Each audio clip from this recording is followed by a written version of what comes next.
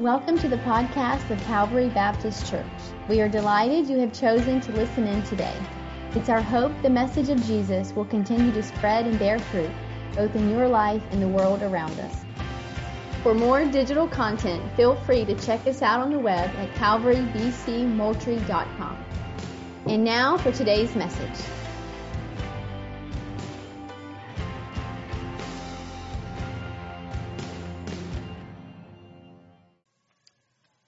So, I've got a problem with money. Not in the sense that I'm in debt. Not in the sense that I'm swindling people. Not in the sense even that I'm being dishonest with anybody right now. But if I were to tell you that I didn't, I would be bold-faced lying to you. That I have a problem with money. There's things that I think that money can bring that honestly, they just can't bring. I think there's safety in it that no dollars could ever actually bring. I have a problem with money. And you know what? I'm not the only one in here. Maybe you're here today and you're like, David, surely I don't. I don't. Like, I'm a pretty honest person. I work hard. Well, great. I mean, that's excellent. I think those are attributes to be applauded. I'm glad that you do work hard. But sometimes, it's not that easy. Sometimes it's not that easy. And sometimes in life, there's someone who comes along and they show you something about yourselves that you actually just didn't know. And in many ways, that's what this book has done. The author of Ecclesiastes, he's pretty brokenhearted. He looks at life and he just really can't make sense of it. It all seems like a mystery. He's a temporary man living in a permanent world. And he doesn't know how the heck to get around it. And you know what? He turns his attention to money this week. And he's honest enough to tell us things maybe we might not want to hear, or maybe things that we've always wondered and could totally make sense of life. If you're a note taker today, we only got 2 points today. Point number 1. Our heart towards money and possessions can do immense damage to us. Our hearts towards money and possessions can do immense damage to us. Point number 2, our hearts towards money and possessions can bring great joy to us. Our hearts towards money and possessions can bring great joy to us. And you may be like, David, that sounds like so opposite to one another. Well, that's one of the things we've discovered about the book of Ecclesiastes, that in some ways truly is the case. Now, maybe you're here this morning and maybe you are particularly tight with your money. You're like, David, I don't trust really what anybody has to say about money. I just think everybody has these opinions, and you know what? I just try to figure it out myself. Well, that's really interesting. I remember before my grandfather died, my grandfather, he would subscribe to many magazines. I love him so much. He would get these magazines with all these different financial advice. And if you're in finance at all, you're probably aware of some of these. So one of the things that they would do is they would claim to be experts in a particular field. They predicted when the market is going to go up and down. So here's what they say. What you need to do is put your entire money, all your retirement, everything into Bitcoin or into silver or into and one of the things that you discovered is they were very, very one-sided in their financial advice. And you might be thinking, David, is that what I'm going to get today? And I would say, no. Let's read some of the verses in Ecclesiastes. We're going to start at 10:19. One of the things you're going to notice about Ecclesiastes is that it actually gives differing viewpoints. It's things that you wouldn't expect to be together. I'll give you an example. Ecclesiastes 10:19. Here's what he says. Bread is made for laughter, and wine gladdens life. So he's basically saying, hey, bread, you enjoy it around, like you enjoy it, sit around your table. Wine brings gladness to life. money answers everything. That's a way of saying money makes the world go round. So you might expect something like this to be said from maybe some New York stock exchange guy in a big suit, right? Money rules the world. Money runs the world. And the guy says, our preacher says, yo, in one sense, money does run the world. But notice what he also says. Give a portion to 7 or even to 8, for you do not know what disaster may happen on earth. Maybe that's strange language to you. Here's what he's saying. Break up your ways that you get income. Because you don't know what kind of disasters can happen on earth. And all of a sudden, the thing that you thought was so safe and your money that you thought was so safe can actually just dwindle away and be gone. You would expect this from some kind of financial advice guy, right? Not some guy in a power suit. This is very conservative advice. And then you get the advice from the college road tripper. It says, go, eat your bread with joy, drink your wine with a merry heart. For God has already approved of what you do. Let your garments be always white. He's like, always be wearing some nice threads, okay? Do not let oil be lacking on your head. He's basically saying you need to enjoy the stuff of life. Spend the money you got. And you're like, you might be thinking already, David, this all comes from one book of the Bible? Yeah. Because he's trying to show you the different sides of wealth.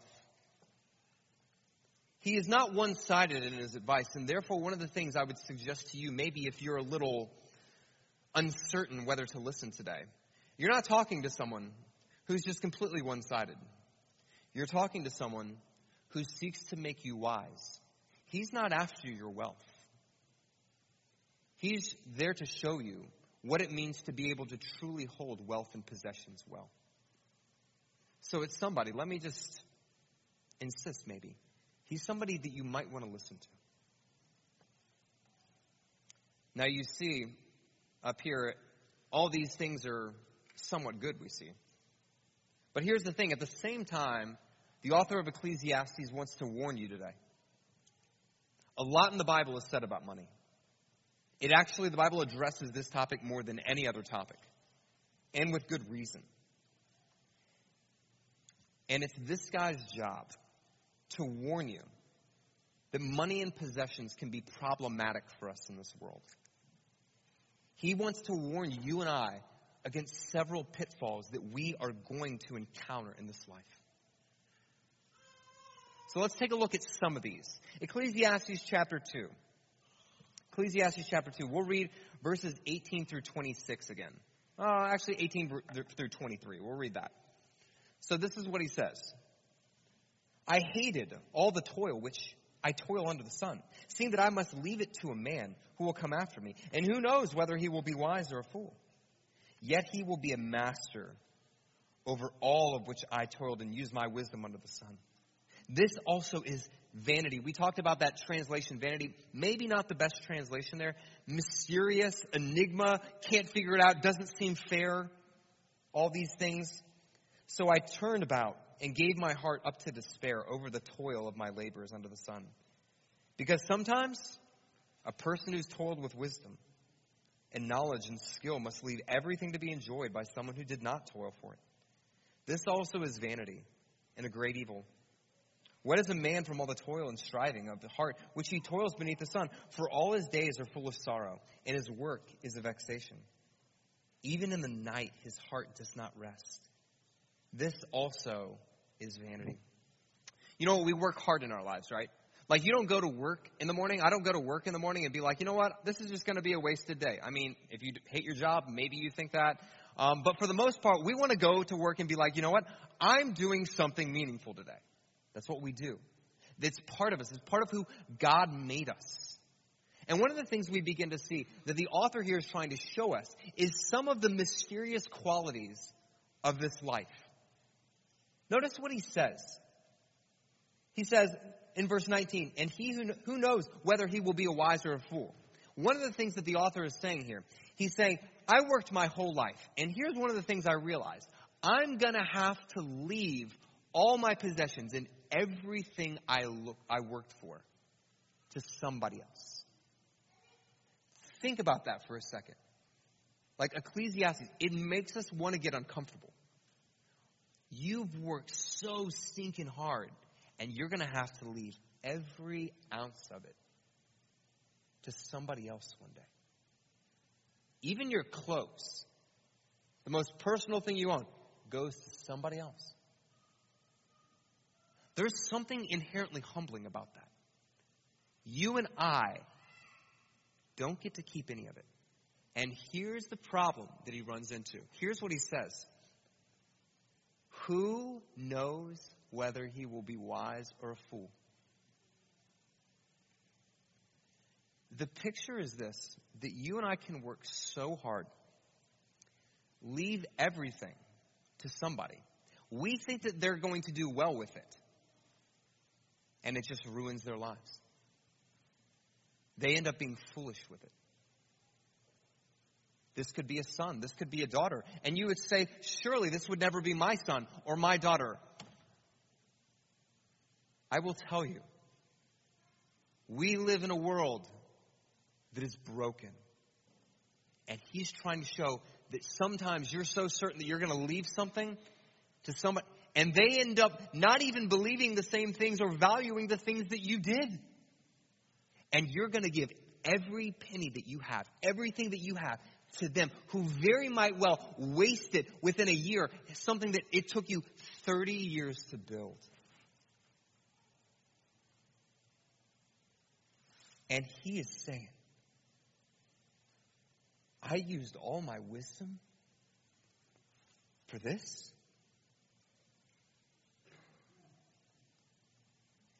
It invites us to consider this ourselves. This is what I'm not saying. I'm not saying, oh, disinherit your kids. That's not what I'm saying, all right? Find somebody. You cannot be sure of anything. That's what I'm saying is the author's trying to show us the things that we think are most certain definitely aren't. And it should make us question, why do we work as hard as we do? And why do we work in the way that we work? Is it healthy or is it not? Let's look at another one. Ecclesiastes chapter 2. Verse 24. What does he say here? There is nothing better for a person than that he should eat and drink and find enjoyment in his toil. Maybe you're like David. I would never expect that kind of verse from the Bible. Well, there it is. He's saying you should enjoy life. This also I saw is from the hand of God. For apart from him, who can eat or have enjoyment? For the one who pleases him, God has given wisdom and knowledge and joy. But to the sinner, if you want to hear the most damning verse in Ecclesiastes, you're about to hear it. This is crazy. But to the sinner, he is given the business of gathering and collecting, only to give it to the one who pleases God. This also is vanity and a striving after the wind. As a kid, I was really big into Pokemon. I loved it. I got Pokemon cards at home. At least I used to until my mom threw them away recently. It's okay. I had like 4 Charizards. It was great. And where are they now?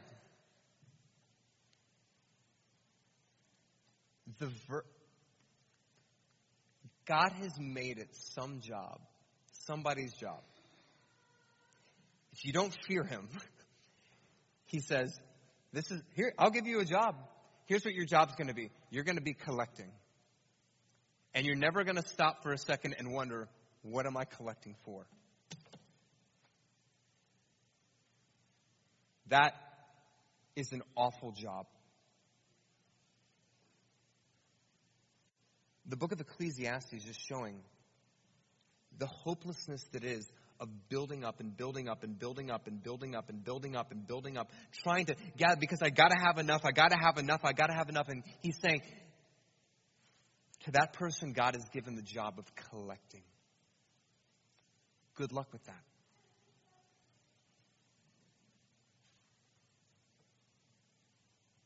And yet he ends up giving it to the person who pleases God. You see, this seems challenging in itself, but then it gets darker than this. Let's look at Ecclesiastes chapter 5, verses 10 through 12. We're going to park here for a second. This is probably the most considerable one. He says this, the love of money he who loves money will not be satisfied with money, nor he who loves wealth with his income. This also is vanity. When goods increase, they increase who eat them. And what advantage has their owner but to see them with his eyes? Sweet is the sleep of the laborer, whether he eats little or much, but the full stomach of the rich will not let him sleep. It's interesting here. He introduces this idea of the love of money. This is one of those interesting concepts throughout the Bible because here's why. We all know somebody who loves money. It's just not us. This is like, for instance, if you have, I hate to be stereotypical here, if you have a bunch of high school girls in the room and they begin talking about how they hate drama. Oh, I hate drama. I hate drama. Oh, I hate drama too. Talking about it like drama's a person. And you're just like, wait a minute. Because I remember thinking this in high school. I'm like, if all of you guys hate drama, then why is there so much drama here? Like, that does not make sense to me. It's one of those things that makes us realize that some sins take on this persona. It gives us the ability for everyone to recognize it's wrong and at the same time be completely convinced that that's somebody else's problem and not mine. The love of money, here's what it's not. It's not being wealthy. So maybe you're looking at somebody who's wealthy and you're like, oh, they must love money. That's not true. But this is tricky because the love of money, it's actually a metaphor. The picture literally is someone who is dating or married money. They are in bed with money. That's literally the metaphor. And here's the thing. It's not just used here. It's used throughout the Bible. It's a continual metaphor that's picked up over and over and over and over again. But here's the thing. Sometimes with metaphors in the Bible, it doesn't actually tell you what it means. So what you have to do is you have to look at different parts of the Bible to understand, okay, what is he getting at when he says this, when he's using this metaphor, the love of money? Let's look at a couple places. These should be up on the screen as well. Luke 16. Luke 16:13. Jesus is talking here. He says, no one can serve two masters, for either he will hate the one and love the other, or he will be devoted to the one and despise the other. You cannot serve God and money. Verse 14. You have 14 too? Yep. The Pharisees, who were lovers of money, heard these things and they ridiculed him. So something about what he said revealed the fact that they were a lover of money. Go back to the last verse. What is that? Let's see. No servant can serve two masters, for he will either hate the one and love the other, or he'll be devoted to the one and despise the other. You can't serve God and money. Here's what he's saying. Your ultimate pledge and loyalty can only be towards one thing. Your primary devotion can only be one thing. Basically, think of it like this. The thing that you and I make decisions through. Is my main decision what will make me the most money? Do I even consider what would my life look like with God or with my fellow man or with my family if I make this decision? Let's look at another place. 1 Timothy chapter 3. It says this. This is qualifications for an elder. He can't be a drunkard. He can't be violent, but gentle, not quarrelsome, and he cannot be a lover of money. So someone who loves money is actually someone who is disqualified from being a pastor. And then the last one, which might be the most revealing, pay attention to this one. 1 Timothy 6. Sorry we have so many verses today, guys. I know this is unusual. But those who desire to be rich fall into temptation, into a snare, into many senseless and harmful desires that plunge people into ruin and destruction. For the love of money is the root of all kinds of evil. What? One of the things you're going to have to notice in this section, this word right here, this links the two verses together. It describes in some way, it gives you a hint at the love of money. What is the love of money? It is, in this sense, the desire to be rich.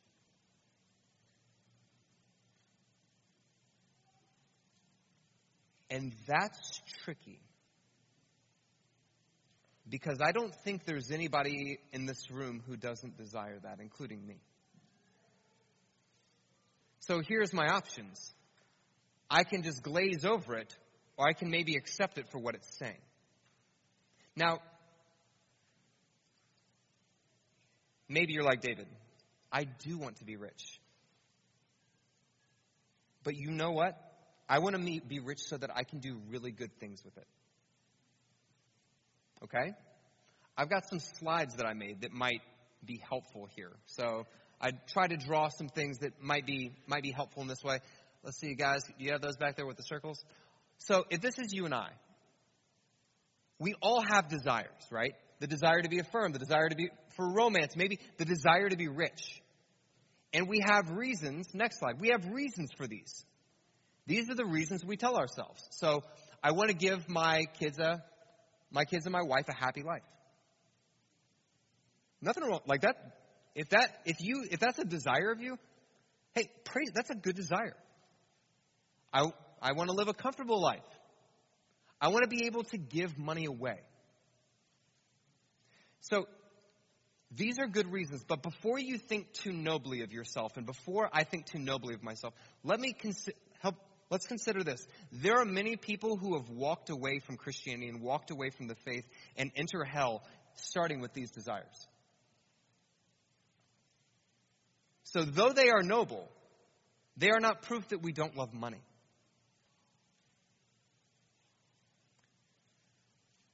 These are the reasons we tell ourselves. These right here. Reasons we can see. But here's the thing. If any of you have taken geology, you have terrain, but then underneath the terrain you have something called the subterranean. Things below the surface. So we have desires below the surface.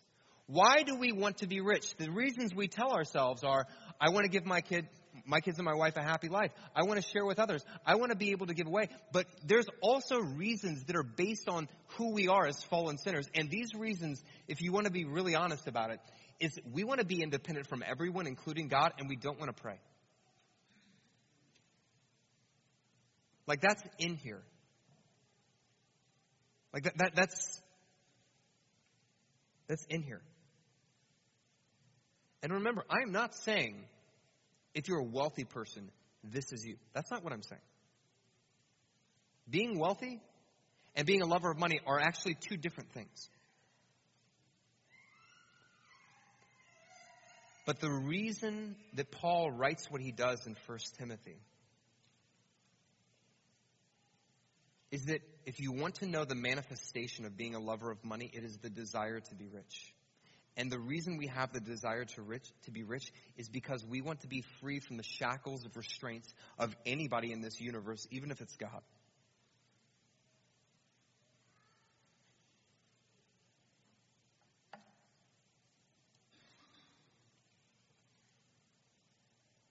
Let's go back to chapter 5, verse 10 through 12. Let's see what it says about this lover of money. And here's why this is important news for you and I to know. This is super important. Because I think all of us in this room are geared to this. So this is really important that you and I know. He who loves money, here's one of the things you will discover about it. Will never be satisfied with money, nor he who loves wealth ever his income. One of the aspects of it is you and I, if we are a lover of money, if our soul is infected with the love of money, we will actually never be satisfied with our income. There will always be a gripe and a complaint in our hearts.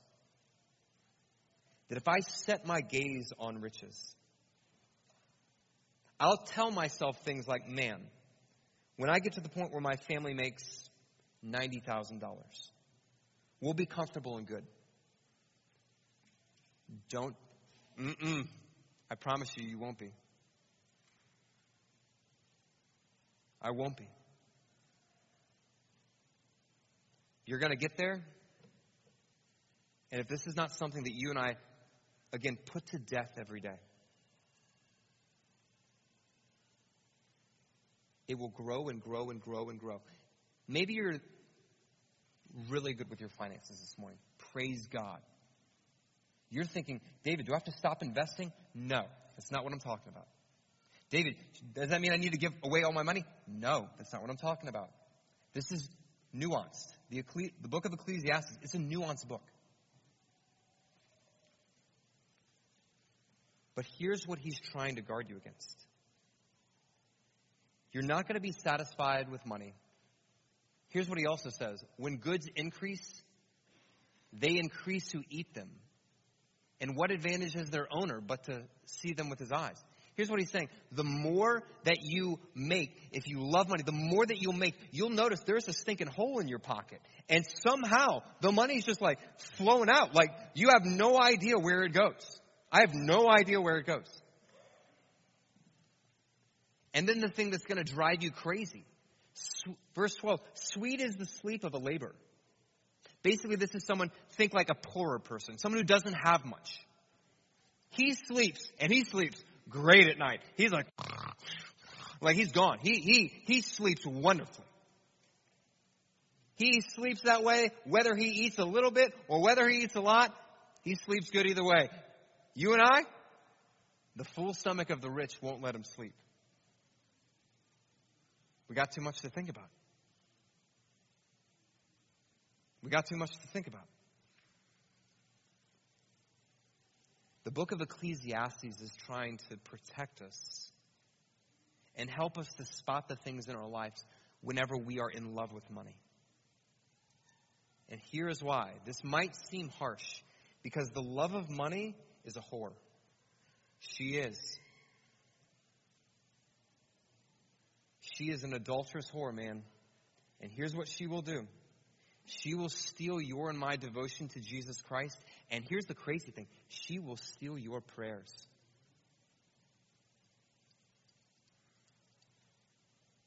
She will steal my prayers. And why do I say she'll steal my prayers? What reason do I need to pray? I have everything I need.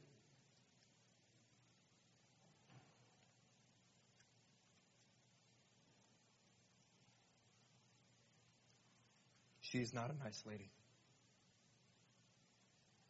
So is all the news bad? No. Are you telling me, David, that I need to sell everything if I'm wealthy? No. Are you telling me I need to stop investing because that's somehow showing that I love money? No. It's not what I'm saying. Why? Number 2, our hearts towards money and possessions can bring great joy to us. It can bring great joy to us. Here's what I mean. Let's look at Ecclesiastes chapter 5, verses 18 through 20. Chapter 5, verses 18 through 20. This has 2 super important concepts. He says, "Behold, I've seen what is good and fitting is to eat and drink and find enjoyment in all the toil which one toils under the sun, the few days of his life that God has given him. For this is his lot. Everyone to whom God has given wealth and possessions and power to enjoy them and to accept his lot and rejoice in his toil. This is a gift from God. For he will not much remember the days of his life because God keeps him occupied with the joy of his heart." This is interesting. This has 2 crazy things in it that you only get, I think, by reading the book of Ecclesiastes. Number 1, like if you go back, look at verse in that section. What does he say?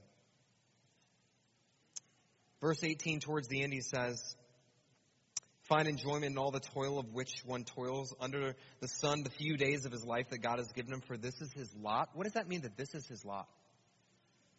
The picture is this. Back in ancient times, one of the things that they would typically do in the Old Testament, if there was a decision that was in doubt that they needed to know the answer to, what they would do is they would take these dice-like structure, these dice-like objects.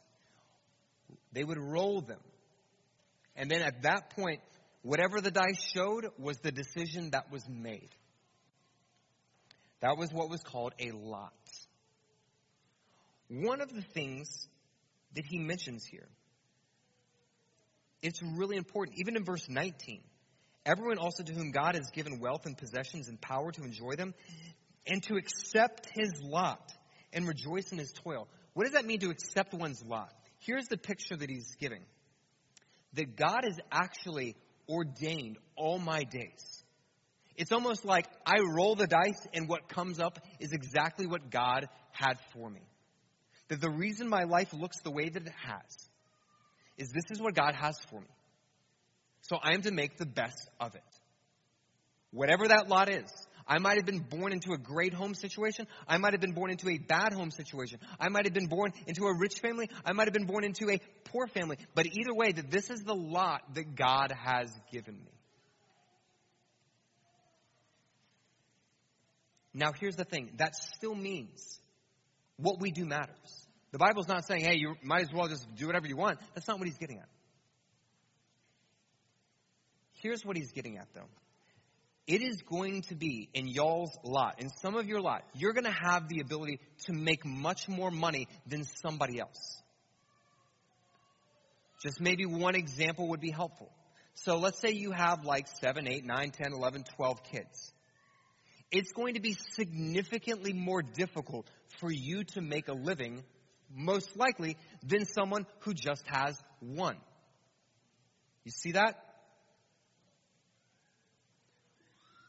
I'll use me as a personal example. So, here, I am paid part-time by the church. I get a stipend here, and I work out there. I do like some IT stuff. Now, here's the thing. I do not advertise my business at all. I could make significantly much more money than I currently do. But here's the thing. I literally have to say no. I have to stop working so that I can come and study for this. Do things like the music of the... I have to literally be able to say, there is probably never a point, if you looked at someone with my lot, you're basically going to say, that person will never be rich and wealthy. And you would probably be correct. That is not bad. That is the lot that God has given me. And you know what? I get to serve you guys in that, and it's totally worth it. I want you to know that. It ain't bother me one bit. I'm probably, if you look at my lot, someone with my lot, probably never going to be like ruling from gold towers. Just ain't going to happen.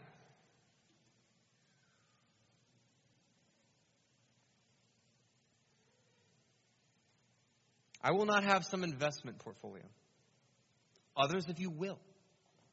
That's the life that God is actually giving you. Maybe he's giving you a brain with like great recall. So you went to med school or you had some kind of finance degree or lawyer that makes you and gives you the ability to make lots of money. Do that and do it well. Charge a fair wage. Work hard.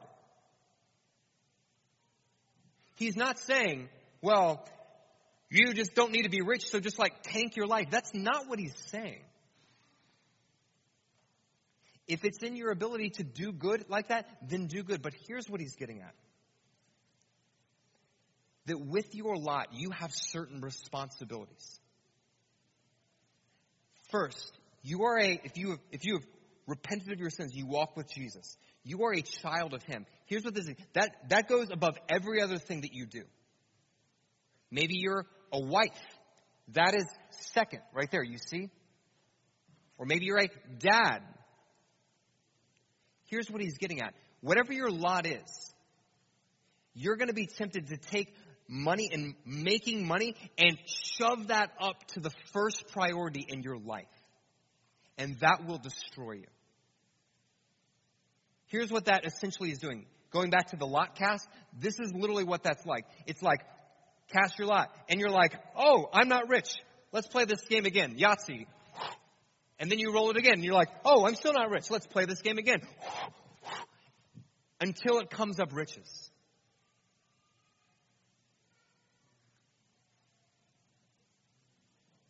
And the Bible, especially the author of Ecclesiastes, is saying, God has given you a life. He's not saying, tank your income. He's saying, work hard. Try to do what you can. Do your best in life. Do the best business strategy you can. Do those things. If wealth comes to you, it comes to you. And if it doesn't, it doesn't. This is not saying don't seek a promotion. Try your best to get that.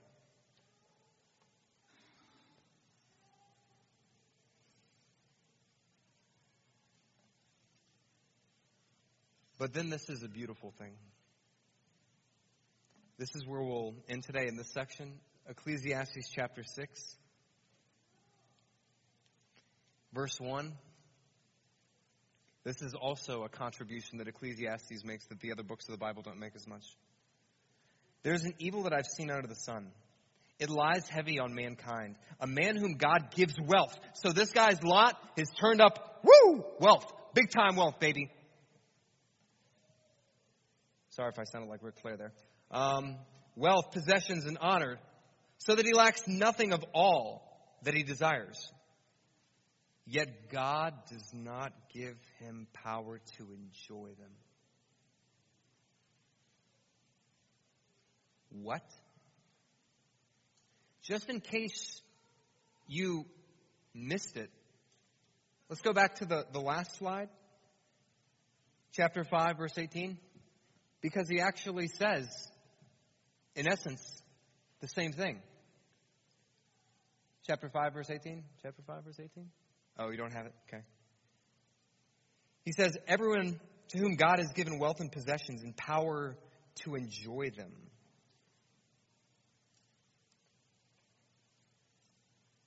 Here's what's going on. That we naturally are a people who think that enjoyment, pleasure, and the good life comes from more. This is actually, believe it or not, the very lie that Adam and Eve believed. God gave them the universe. He gave them everything. And what did the serpent come and tell them? You need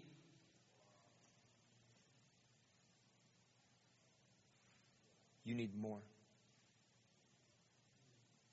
That we think, that I think, that happiness and the good life comes in more. And it does not. This song actually puts it quite well. All the shine on 1,000 spotlights, all the stars we steal from the night sky will never be enough. Towers of gold, still too little. These hands could hold the world, but it'll never be enough. That we think that the good life and happiness, maybe happiness in our families, happiness, we think that that comes from more. And the answer is, I guarantee you, and what Ecclesiastes is telling you, that's not true.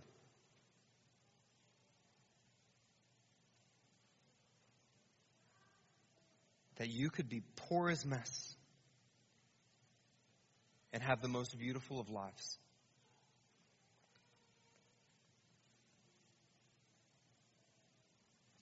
Where does he say? Did you notice in that verse? He says literally the power to enjoy what you have comes from God himself. That's insane. We think that that's a personality thing, right? Oh, like he just can't enjoy what he has. And Ecclesiastes is saying, no, to the rich guy who literally just can't enjoy. He's like, literally, I gave him all that. And all he's doing is collecting, and I won't let him enjoy any of it. So what does this do? How does Ecclesiastes help us? Here's the attitude you and I want. We don't want riches. Here's what you do. You want the God who actually gives enjoyment. That's what you want. That if you had the salary you always dreamed, what good would it be if you actually couldn't enjoy it? And that could be you. That if you and I, if we seek wealth, we will lose the world and we will lose our souls. If we seek Jesus Christ, we in some ways, in a sneaky way, gain both. Because not only do we inherit something that is true riches one day, we are actually given the ability to enjoy what he's given us now. Whether that is lots or whether that is little. That Jesus Christ proved that the happy life did not come in abundance. that the first Adam, he had everything. He was given everything. And he disobeyed. The last Adam, Jesus Christ, what happens? He was giving nothing. He was poor. He didn't have a home to call his own. He had to pay his taxes one time by telling people to go get a fish in the sea, and the money would be in the fish's mouth. If that's what you have to do to pay your taxes, that's a pretty bad strategy, I'd say, usually most of the time. And he showed that the beautiful life does not consist in having wealth. That you can have a beautiful life and have very little. And that is not bad.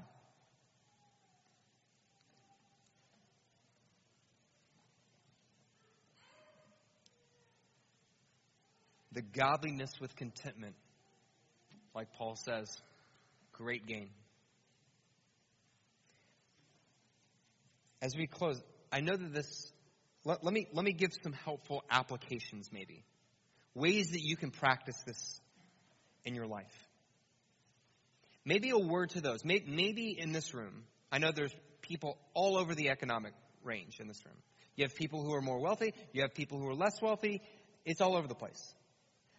To those maybe in this room, you are more wealthy. I might tell you something here. I don't think this will offend you, but I don't think anybody's ever told you this. There is a sense in which you have an inherent disadvantage in this life. Think of it like this. Think of it like playing a game of basketball with one arm tied behind your back. Here's why I say this. There are challenges with being poor, but there are distinct challenges also with being wealthy. And one of these is that you and I can tend to think and not remember that we actually are in great need because we have an abundance. And the reason I tell you this is so that you can actually bring about ways that actually counteract that in your life. So let me give you an example. Let's say that you're someone, you don't worry as much about what you like. You have plenty. You need to set up maybe markers in your life of thankfulness. So maybe, here's what this might look like. This might seem silly as mess. Maybe you order a lot of stuff from Amazon, and you just nickel and dime stuff from Amazon. You get a ton of stuff from Amazon, right? Lots of us, we order from there. Some of us work for them, kind of. All right? So here's what you can do. Instead of just being like, getting it, opening up, boom, next thing. Literally, say, whenever I get a package from Amazon, I'm going to go to my room. I'm going to lift up the package in my closet. I'm going to say, Lord, thank you. You have given me this. And it might be a pack of highlighters. But you know what? It is not any less true that He has given that to you. This could be maybe if you have kids. Maybe it is easy for you to buy something. And maybe they want something. This is an opportunity where you can say, you know what? Let's say your kid's name is James. James, Mommy and Daddy, we have the money to pay for that right now. But here's one of the things. Mommy and Daddy's money is not Mommy and Daddy's. It is the Lord's. So let's do this. You want this? What we're going to do is we're going to take a week to pray about it. And Daddy wants an Xbox 360. So we're actually going to put that in the same pot and say, hey, we're actually going to pray about both of these. And what are you training your kids? In that sense, you're training them. That just because you possess something does not mean that you and I are the primary owners over that thing. That God is at the end of the day.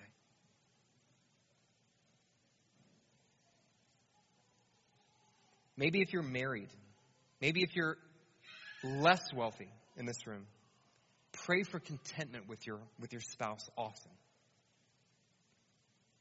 Maybe ask yourselves things like, what is my lot? Like, am I able to actually take care of my responsibilities? Who God made me? Am I praying? Do I have time to pray? Do I have time to study God's Word? If I don't have those two things, something's got to change. Am I able to meet not just the physical needs of my children, but can I also meet their emotional needs? What is my lot and what are my responsibilities that God has given me? And lastly, fight with all your might the desire to be rich.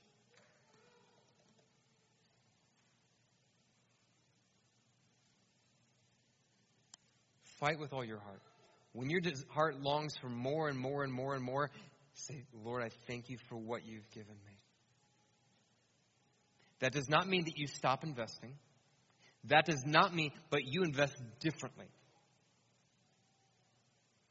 You make the most with what you have. Invest the best that you can. At the same time, you're continually praying, Lord, set not my heart on these things.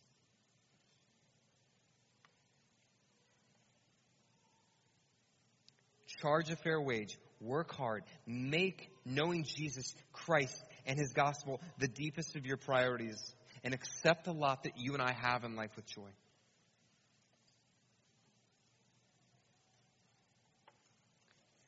The book of Ecclesiastes is here to warn us about a kind of life that looks superficially wonderful, but it has zero joy in it. Money ain't bad, but the love of money is. And may the Lord give us the ability to get that rat poison out of our hearts. Because it lodges in there, baby. It lodges in there. Thanks for listening in to today's message. For more information about our church, feel free to visit us at calvarybcmoultrie.com. We hope you will join us again next time. Until then, grace and peace.